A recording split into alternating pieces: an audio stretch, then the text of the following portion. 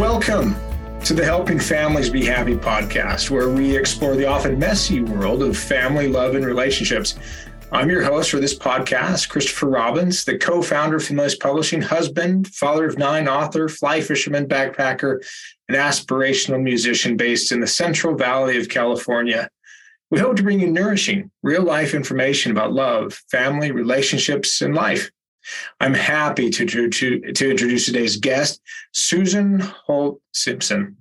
Susan Holt Simpson is a freelance writer living in Northern Kentucky.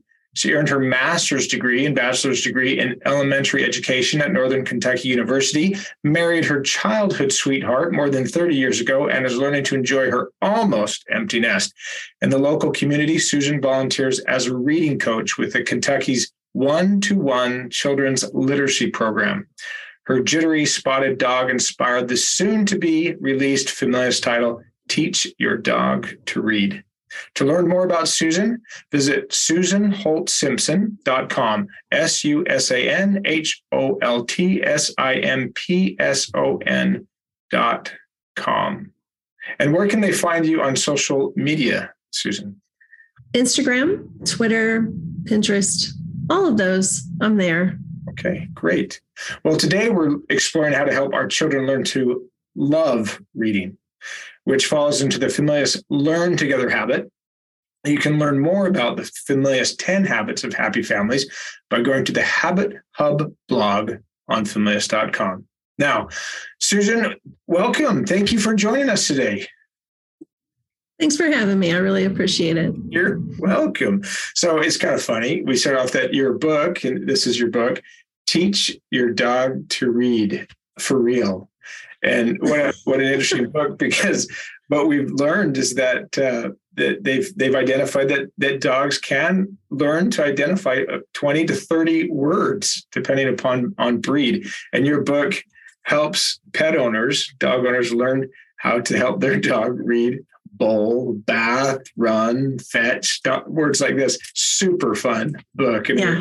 See that do well. But today we're talking about teaching our children to learn to read. Now, we all want our children to love reading. Can you give us a few hints for early reading and what we need? How early do we start, and what should we know? Well, I guess it's important to think about starting to involve your kids with loving printed. They hear printed words and learn there is a different way it sounds than just speaking. So children can learn to recognize somebody's reading even before they're born. Even preborn little babies can recognize and enjoy somebody reading aloud to them. We read aloud to our children before they were even born. We couldn't wait, and read Winnie the Pooh, all the Winnie the Pooh stories to our first little before he was born. And that we really felt like he knew it's reading time. We're reading. Isn't that fun? Oh, that's really fun. And with my name, Christopher Robbins, I love that you were reading him. Of course. In those books, Winnie the Pooh, Robbins. So it sounds like we can begin reading, during pregnancy, and that can have an impact. So what other tips can you provide as we really help to inculcate reading into a child's life?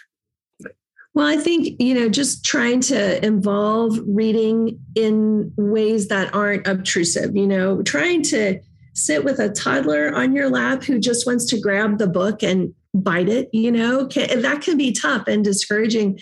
It's easy to just read aloud, even during feeding times, to get out those board books that you got, at your baby shower and just read them to the while they're feeding, while they're in their high chair, even during bath time, putting on an audio book, especially of Mother Goose, of really rich rhyme and textured stories and books they can hear that while they're doing other things, playing, and that builds something in them that makes it a valuable part of the way they grew up. Feeding, bath time, especially bedtime, right? When you have a chance, they're they're kind of snuggly, they're sleepy, and you can pick out a book that is a sleepy book. You probably wouldn't want to do a text that's really exciting and stuff. You would want to have something that's kind of sleepy. And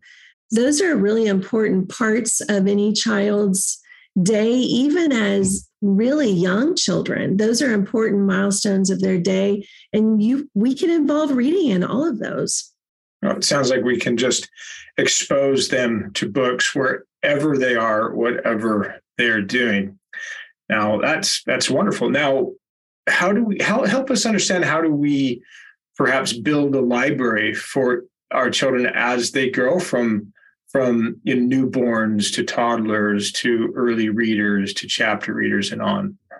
Well, we know that these libraries you can't be too picky with what happens to the books after they enter the home, right? Because they might get damaged through somebody chewing, tearing, the family dog, right? But it is important to, I think, search out those really special books, the ones that are really important, and to invest in those. I'm a book buyer. I love going to bookstores. That's an important part of the way that we acquired books for our kids and now for our grandkids, to make sure that we're buying those really good quality, beautiful books that will be treasured.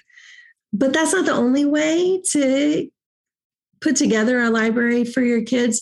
I've been to around here, it's St. Vincent de Paul is like a secondhand resale for charity. There's just an entire wall of children's books. So just searching through those resale thrift stores, Goodwill, they all have children's books for very reasonable prices. I have found wonderful book collections at yard sales in Kentucky. They're called yard sales, I think garage sales, tag sales. But sometimes even you'll happen upon a teacher who's just getting rid of her book collection. And it's such a major score because you can get really quality books for a quarter, 10 cents, $1. Sometimes, one more way, sometimes Playgroup, you can bundle up 10 of your books. And when you go to Playgroup, if all the other moms have also created a bundle, you can trade around for completely free and experience other people's books. Gosh, that's 60 other books that your child can enjoy for free. Great ideas.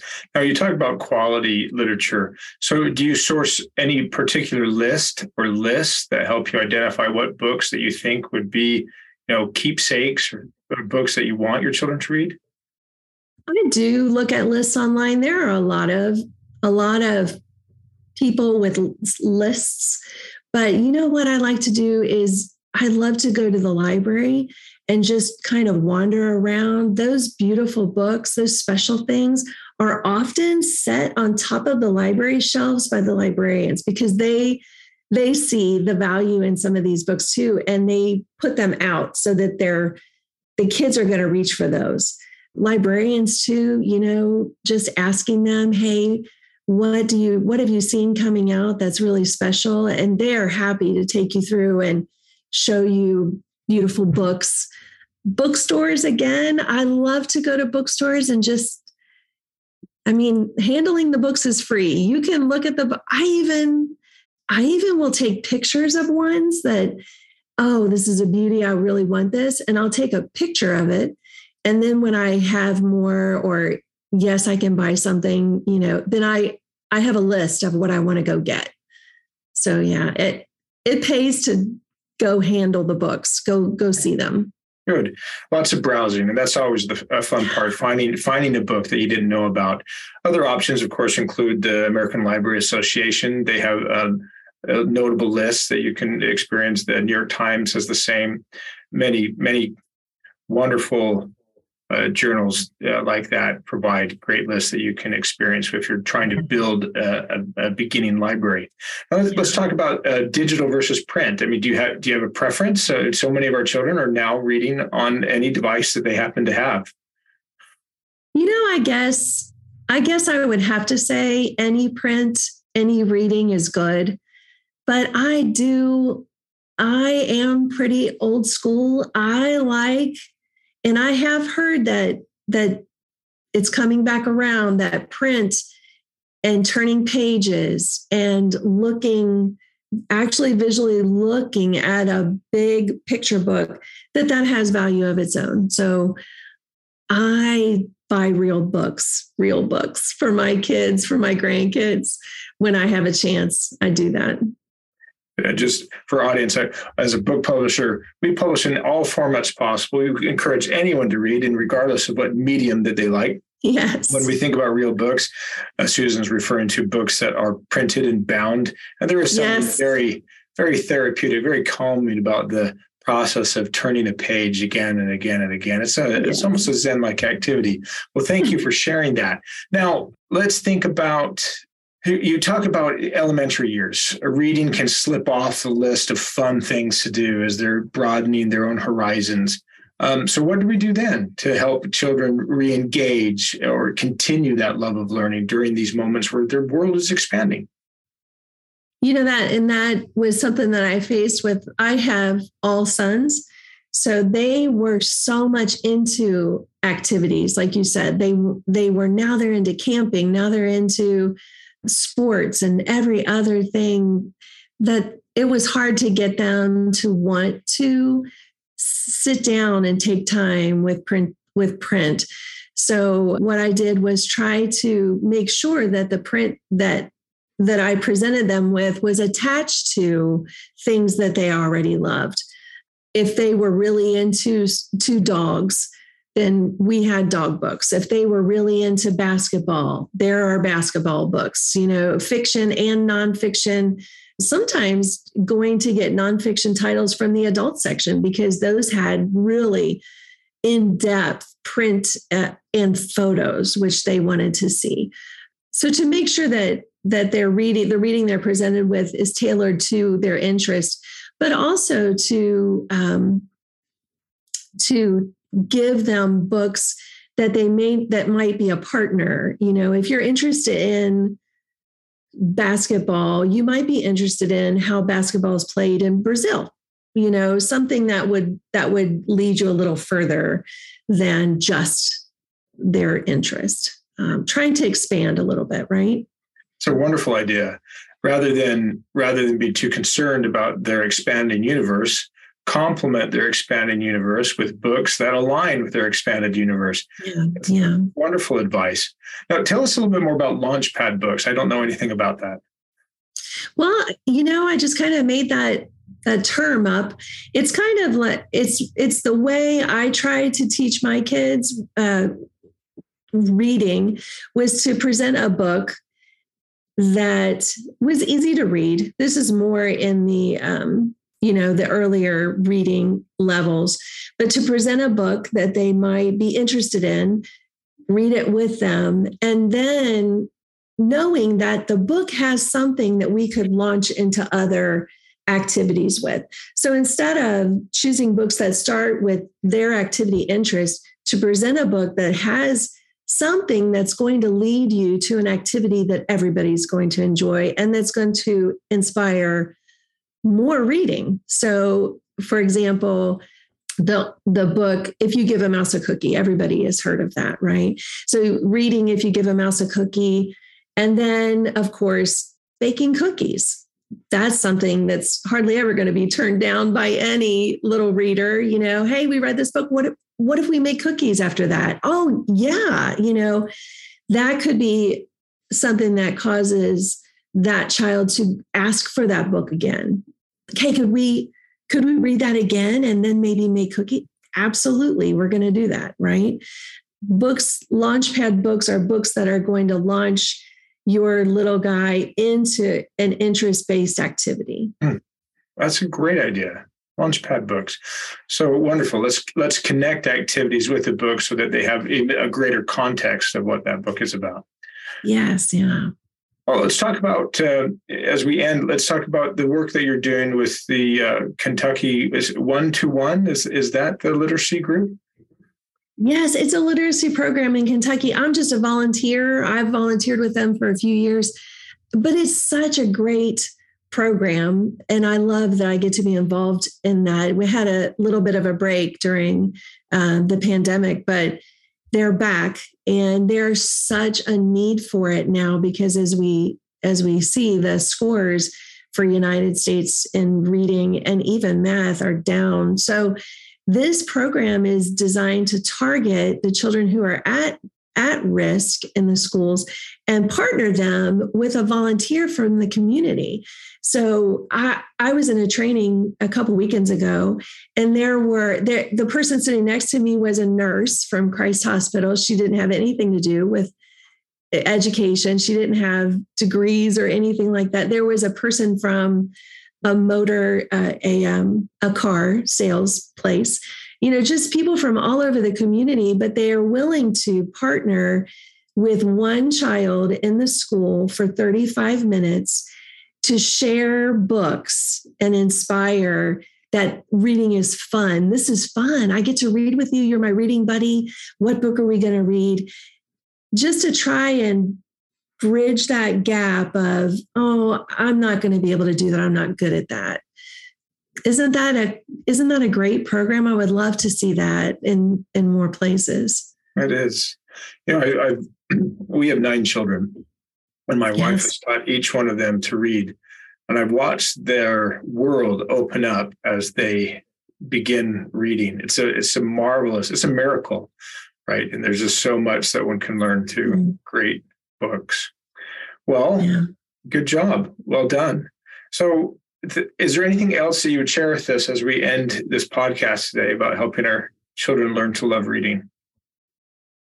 I think I would just, if I can, just offer a small caution. I think sometimes we get so excited as parents and grandparents about we're gonna share words with our kids. They're gonna love it.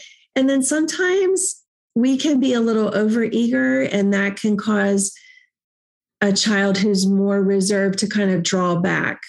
And I want to just encourage people to be really natural with the way that they present reading. If it's something that you love and they catch on that this is fun and I can do it too, they're going to want to come in. So to not be too overeager or too forceful if you see a child who's just kind of hanging back. Does that make sense? It does. We have to coach to the player, right? Yes. Yeah. That's great advice. Well, Susan, thank you so much for joining us today on the Familias podcast, helping families be happy. Oh, thank you for having me. Oh, great. Hopefully we can do it again. Now, as we conclude today's podcast, I'd like to thank Familias for their support in bringing the podcast to your ears and your heart. We'd be thrilled if you subscribed to the podcast and left us a review on iTunes and social media. And when you're ready for that next amazing book adventure, we'd be honored if you chose a book from Familias. One step at a time, we can make the world a happier place.